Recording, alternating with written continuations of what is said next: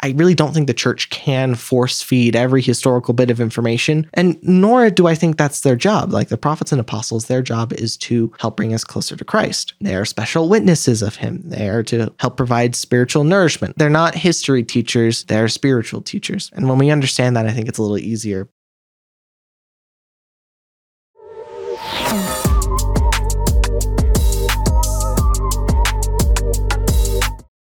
Welcome to the very first episode of Fair's new podcast, Me, Myself, and I, starring yours truly, Zach Wright, as well as my really great friends, Jennifer Roach and Sarah Allen. So to kind of launch in before we get into today's topic, I kind of wanted you both to kind of introduce yourselves, and then I'll do a little spiel about myself and kind of talk about what we're going to launch into. Is it okay if you start, Jennifer? Yes, I'm Jennifer Roach. I've been involved with FAIR for a few years now. Most of my research has been on how the church responds to sexual abuse, but I love all areas of apologetics, so I'm excited to be here. I am Sarah Allen. I've also been involved with FAIR for a couple of years now. I'm a co-moderator on Reddit on the LDS sub, and one of my other co-moderators who is going to remain nameless right now, so I don't dox him. He brought me into FAIR, and I have been here ever since. I've been writing on the blog. I did a response to the CES letter. So, just to clarify, you did not write the CES letter. No, I did not write the CES letter. Like Jen keeps trying to assign it to me. No. She wrote a 70-part response to it, though. Yeah, well, that's just because I'm long-winded. It's fine. That is not why. Well, I'm super excited because I'm kind of the new kid on the block in terms of yes, because we're ancient. Yeah, that's not what I said. But I did a podcast with FAIR for kind of discussing critical thinking skills in conjunction with apologetics, LDS theology, history, that sort of thing. And I remember there are lots of things that we kind of touched on. One of the things that I remember talking about is today's topic. Actually, it's regarding the Book of Mormon translation, wherein you have Joseph Smith translating the Book of Mormon by putting a seer stone in a hat. So we have a few things that we'd like to be able to kind of talk about today, because the criticisms, as Sarah well knows from her response to the CES letter, are far and wide in terms of what they're talking about. Mm-hmm. So one of the first things that I remember being criticized is the use of a seer stone in regards to what the Bible says about things like divination, and also using kind of local folk magic practices. So we kind of have one specific group of people who believe in God, but have a really hard time accepting the idea that God would use like magical items, so to speak, to translate ancient scripture. And I do have one quote on here that we'll go ahead and take a look. So you can consider this following commentary from an LDS writer. Quote, "How does the Lord view magic, witchcraft, the occult, necromancy, astrology, and other deviant practices? The Son of God has been clear and decisive when it comes to witchcraft. The Book of Mormon explains that it was Jesus Christ who gave the law of Moses. The law Christ revealed to ancient Israel decrees, 'Thou shalt not suffer a witch to live.' Exodus 22:18. It also says, 'A man also or woman that hath a familiar spirit or that is a wizard shall surely be put to death. They shall stone them with stones. Their blood shall be upon them.' Leviticus 20:27. The prophet Mormon saw our day in vision. He compiled most of the Book of Mormon, including the portion that we are not yet worthy to receive. He produced the Book of Mormon texts that will be used during the millennium. He knew principles, doctrines, revelations, events, and history that we are not yet ready or worthy to receive. What does Mormon have to say about magic and sorceries and his abridgment? And it came to pass that there were sorceries and witchcrafts and magics, and the power of the evil one was wrought upon the face of the land, even unto the fulfilling of all the words of Abinadi, and also Samuel the Lamanite, which is Mormon 1:19. And also, for those who did not belong to their church, did indulge themselves in sorceries and in idolatry, Alma 132. Mormon associates magic with the power of the evil one, and only those not belonging to the church indulge themselves in this wickedness. The evil one is the adversary, better known as Satan, end quote. Basically, they're tying together this use of folk magic and seer stones, consequently, with Satan. with Satan and demonic ritual. So Okay. I guess it's a little bit interesting. Kind of off the top of your head, are there can you see why maybe Latter-day Saints might get a little bit confused about that? Why they might immediately think that seer stones might be associated with Satanism? Like I personally don't necessarily follow that line of logic. Like the stuff we find in this specific like list of quotes that this LDS writer kind of talks about, they don't mention seer stones as being the problem. But I don't know. I'm looking to you guys. What do you immediately think of when people start trying to say that seer stones are demonic? Well, from a historical perspective, you can only make that statement if you are looking at a very tiny slice of history. There's a long history. We'll get into this in one of the episodes of objects and physical objects found in nature, all kinds of other things being used in spiritual practices. And that has gone in and out of favor over time and been considered good and evil at different times and depending upon how it's used. Joseph Smith is not the first person who used an object from the natural world to help in spiritual understanding. In my episode, I hope to be able to provide some context around that. Very cool. I'm excited. No, go ahead. Well, I was just going to say,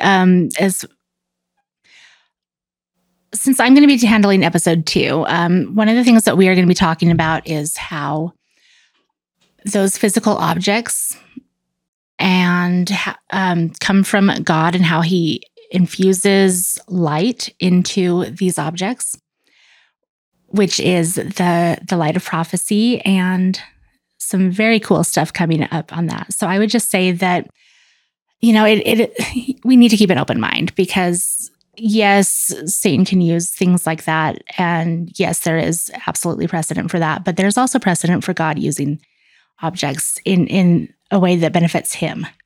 So that's kind of one of the goals of this podcast, is to look at things from both sides and try and figure out what exactly comes from God and what doesn't. Right. And that's something I heard an awful lot. Even when I was on my mission, I served in North Carolina, heart of the South. Everyone, their mom and their dog has an opinion about the Book of Mormon and whether or not it comes from God and not, or not. And it's a lot of non-LDS critics of the church will also often cite this as Joseph Smith being inspired by the devil to write the Book of Mormon to lead people away. There's another quote on here that we can take a look. It reads the following way. Quote, "If you like ghost hunting, seances, channeling, communing with crystal balls, and Mormon seer stones, then you would probably enjoy looking for spirits. Contextually, the Bible explains that these spirits encountered wandering the earth are the outcast followers of Satan that try to deceive us. They should all be avoided." Basically, we can summarize this group of people as being those who believe in God, but don't think that God would allow Joseph to use the seer stones as a means to the end of translating the Book of Mormon. And the group that I believe what we call them throughout this specific podcast is that they are more fundamentalist, not to be confused with the FLDS. It is, when we talk about fundamentalism, we're referring it to more in a kind of a scholarly sense, wherein they have a very kind of literalist, strict understanding of the biblical texts, wherein if you do further exploration into the history and the deeper exegetical meaning of the texts themselves, they tell a different story. But a lot of tradition kind of like leads them to come to specific conclusions about what the texts actually say. And it leads them to this conclusion that only Satan could be using the seer stones. History messes everything up, right? Like you learn the history of some of these things and all of a sudden it's not just this very, very simple, here's the plain reading of it and it's only that. You have to, even stuff in the Bible, like never mind stuff in the history beyond that. It gets real complicated. I mean, we're dealing with people that are, these are people who lived over 4,000 years ago. Like we have to be able to expect that there are some differences. Well, I always say that history is messy because it is. You have historical accounts that conflict. You have historical accounts that like leave large gaps. People just kind of write because a lot of the accounts that we have are like journal entries and things. So they're writing things that they know about, but they aren't providing the context for the rest of us who are looking at it 100 years later because they don't need to because they know what they're talking about. And all their readers know what they're talking about. Exactly. Well, especially if their readers is just their private journal, Yeah. So history is there's always a lot of speculation involved. There's always a lot of guesswork. And so that is one of the reasons why I think there is a tendency to distrust historians. That is something we will be discussing later as well. I think you'll be talking about that, right? Yes. Yeah, I will. But overall, I think that, we just have to go into an understanding that we're looking at things from a long time later. So our expectation of the way that things should be is not going to be the same as what their expectation was living in that moment. So we have to keep that in mind. No, I think that's very insightful. And that's that actually leads really well into kind of this next kind of vein, because we talked about kind of one vein of criticism. Mm-hmm.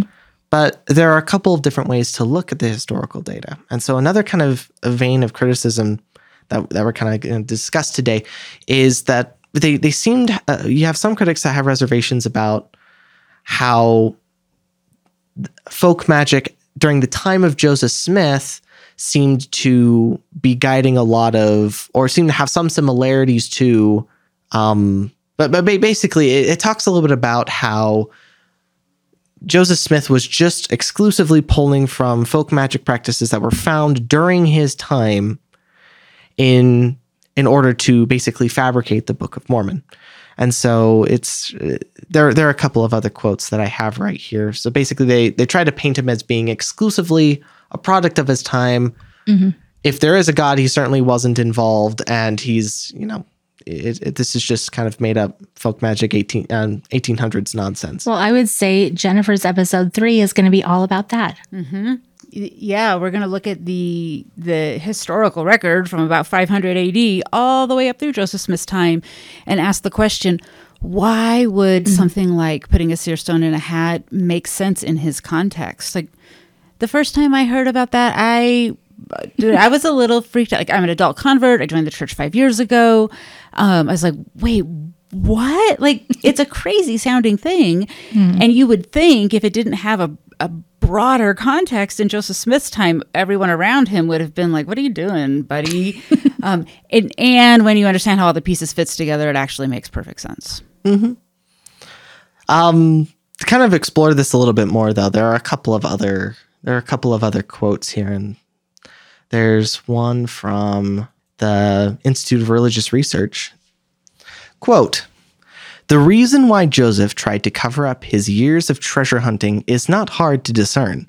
This was the original context in which Joseph's supposed discovery of the gold plates took place. In the folklore of Joseph's early American culture, buried treasure was commonly guarded by spirits, typically either demons or the ghosts of the departed, and thus divination instruments such as divining rods or seer stones were required to locate the treasure.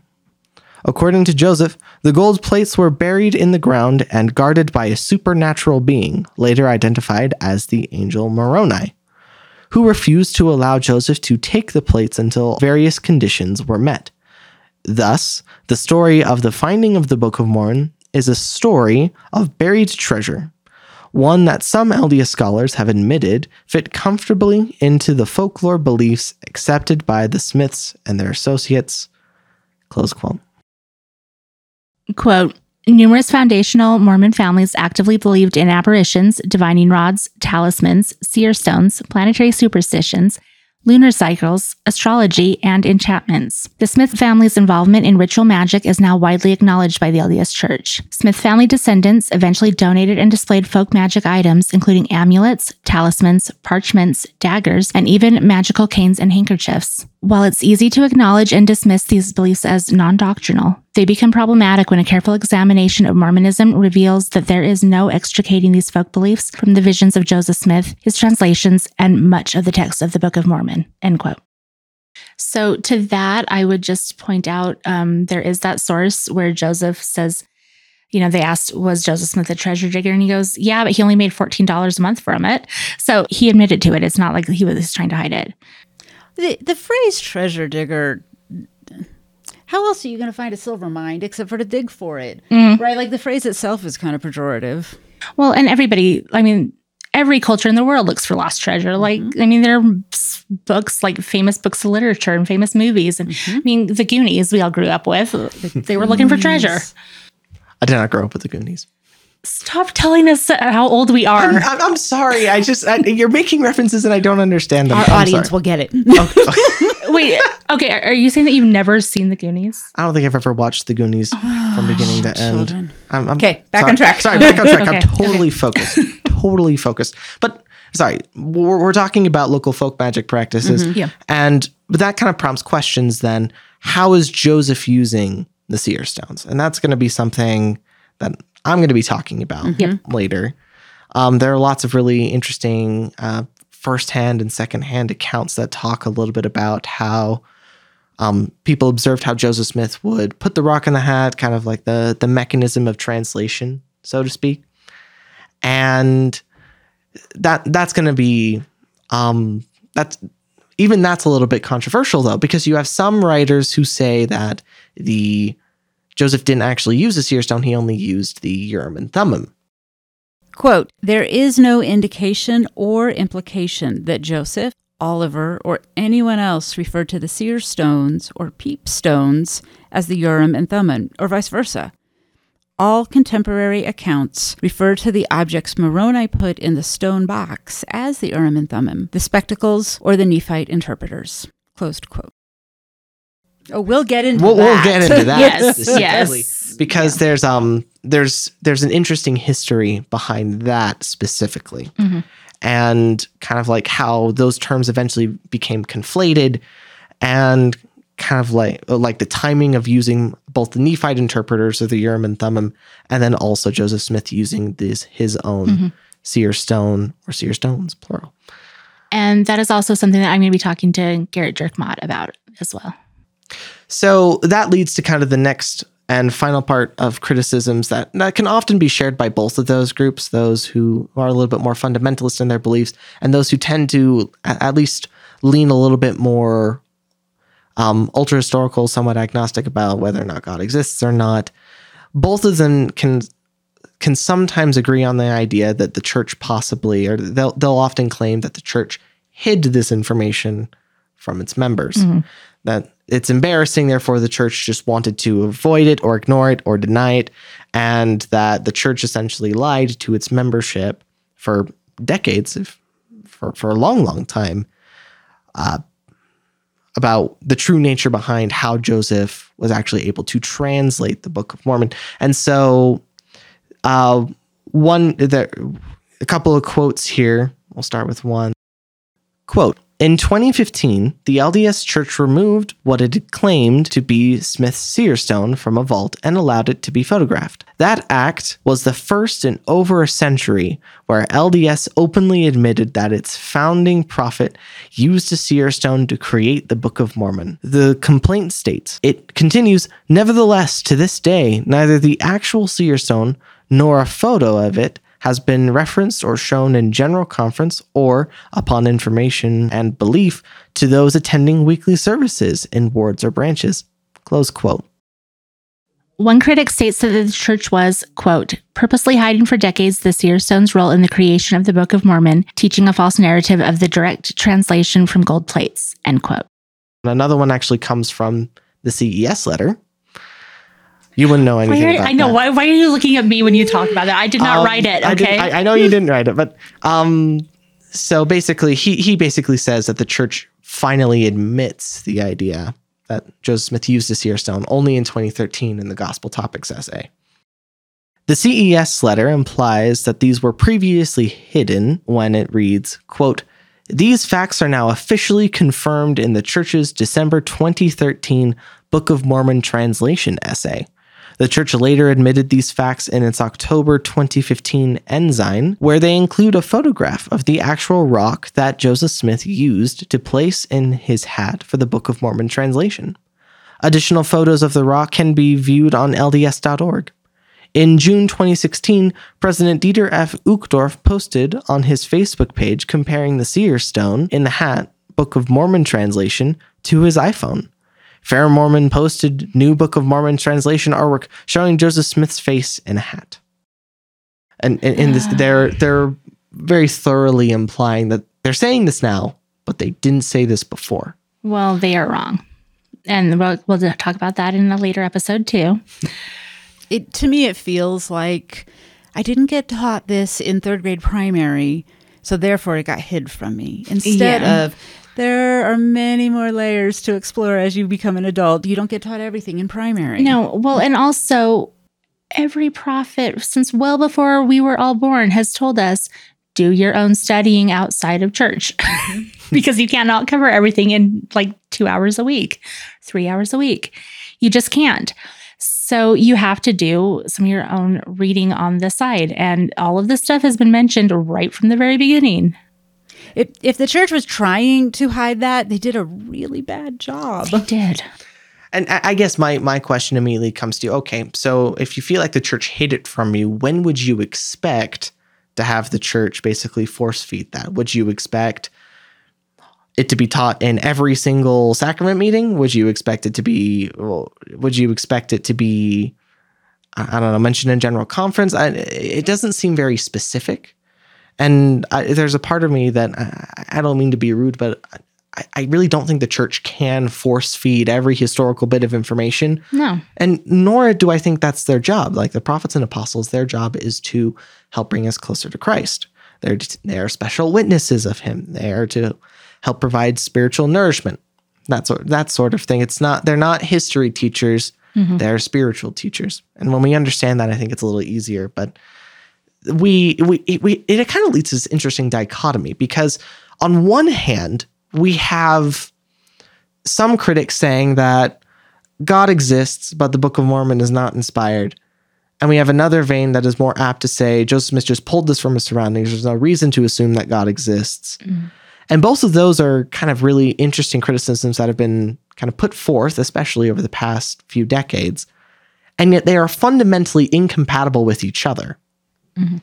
And I just find that that's a little funny to me because I'm not sure what to think about that specifically. I hesitate to say that it's inconsistent, but it does go to show that there have been a variety of different criticisms from across time.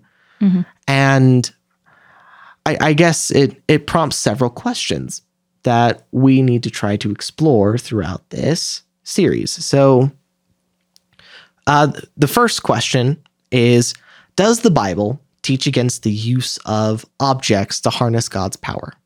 Absolutely not.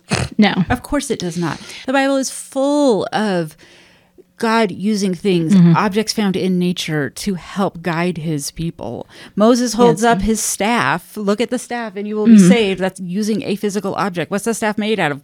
Wood, probably? Yeah. No, yeah. I'm going to spend probably half of the next episode talking all about that.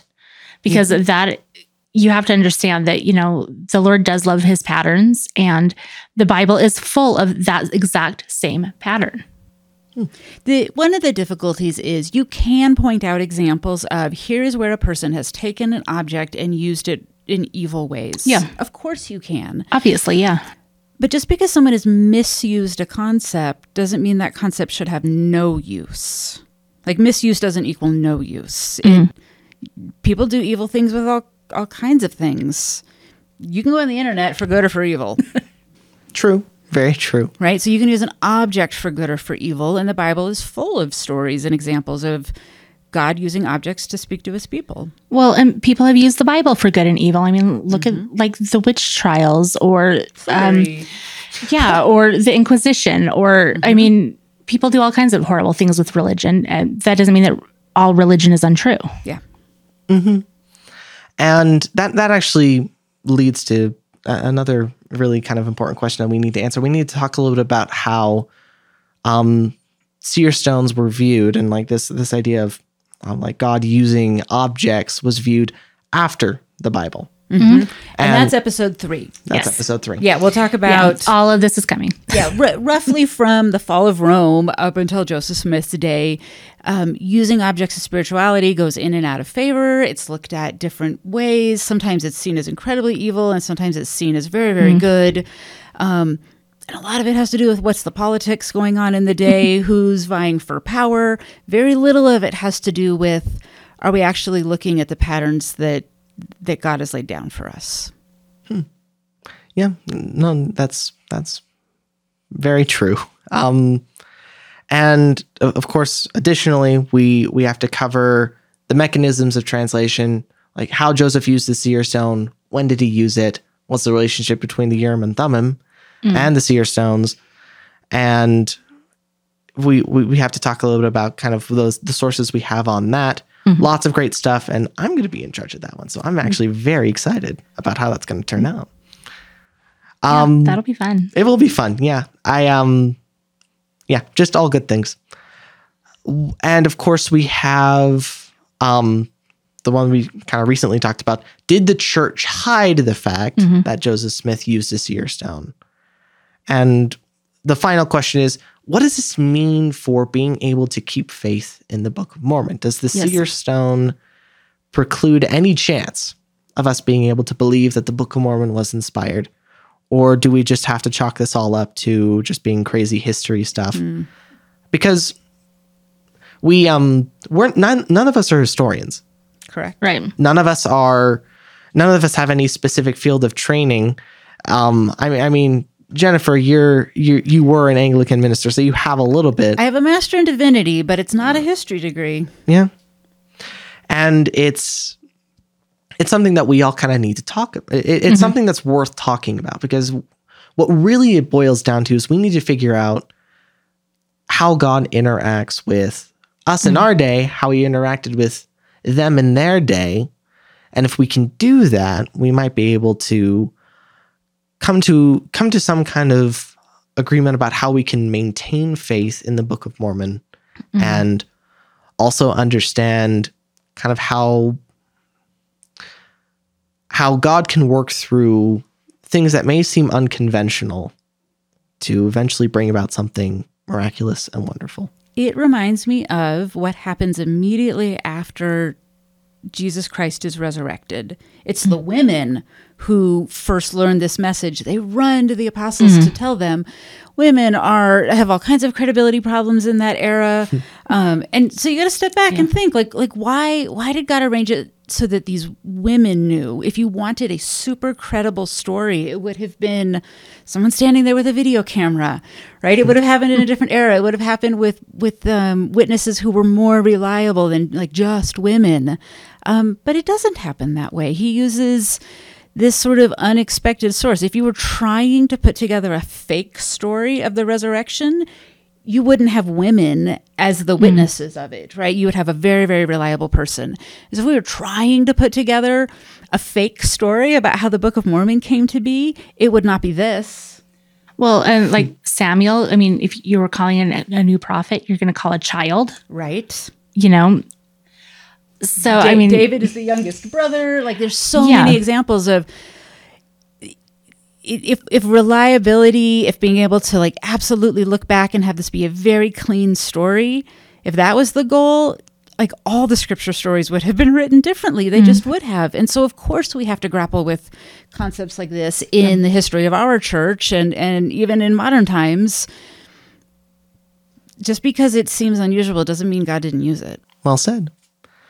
And I think that's kind of a good place to wrap up. So this is kind of our introduction to our new series, the Me, Myself, and I, wherein our first generalized topic is us going to be answering every single one of those questions. Does the Bible teach against the use of objects to harness God's power? How were seer stones or magical objects viewed after the Bible was written? How did Joseph Smith translate the Book of Mormon? Did the church hide the fact that Joseph had a seer stone? And what does this mean for us being able to keep faith in the Book of Mormon? So stay tuned. We've got a lot to talk about, and we'd love for you to be able to kind of learn with us, and we can have a little fun along the way, hopefully, and I'm sure it'll be a great experience. So stay tuned. Be sure to subscribe to Fair's channel, obviously, so that you can keep listening to and taking a look and follow us on our quest to figure out more about Joseph Smith's use of the seer stone.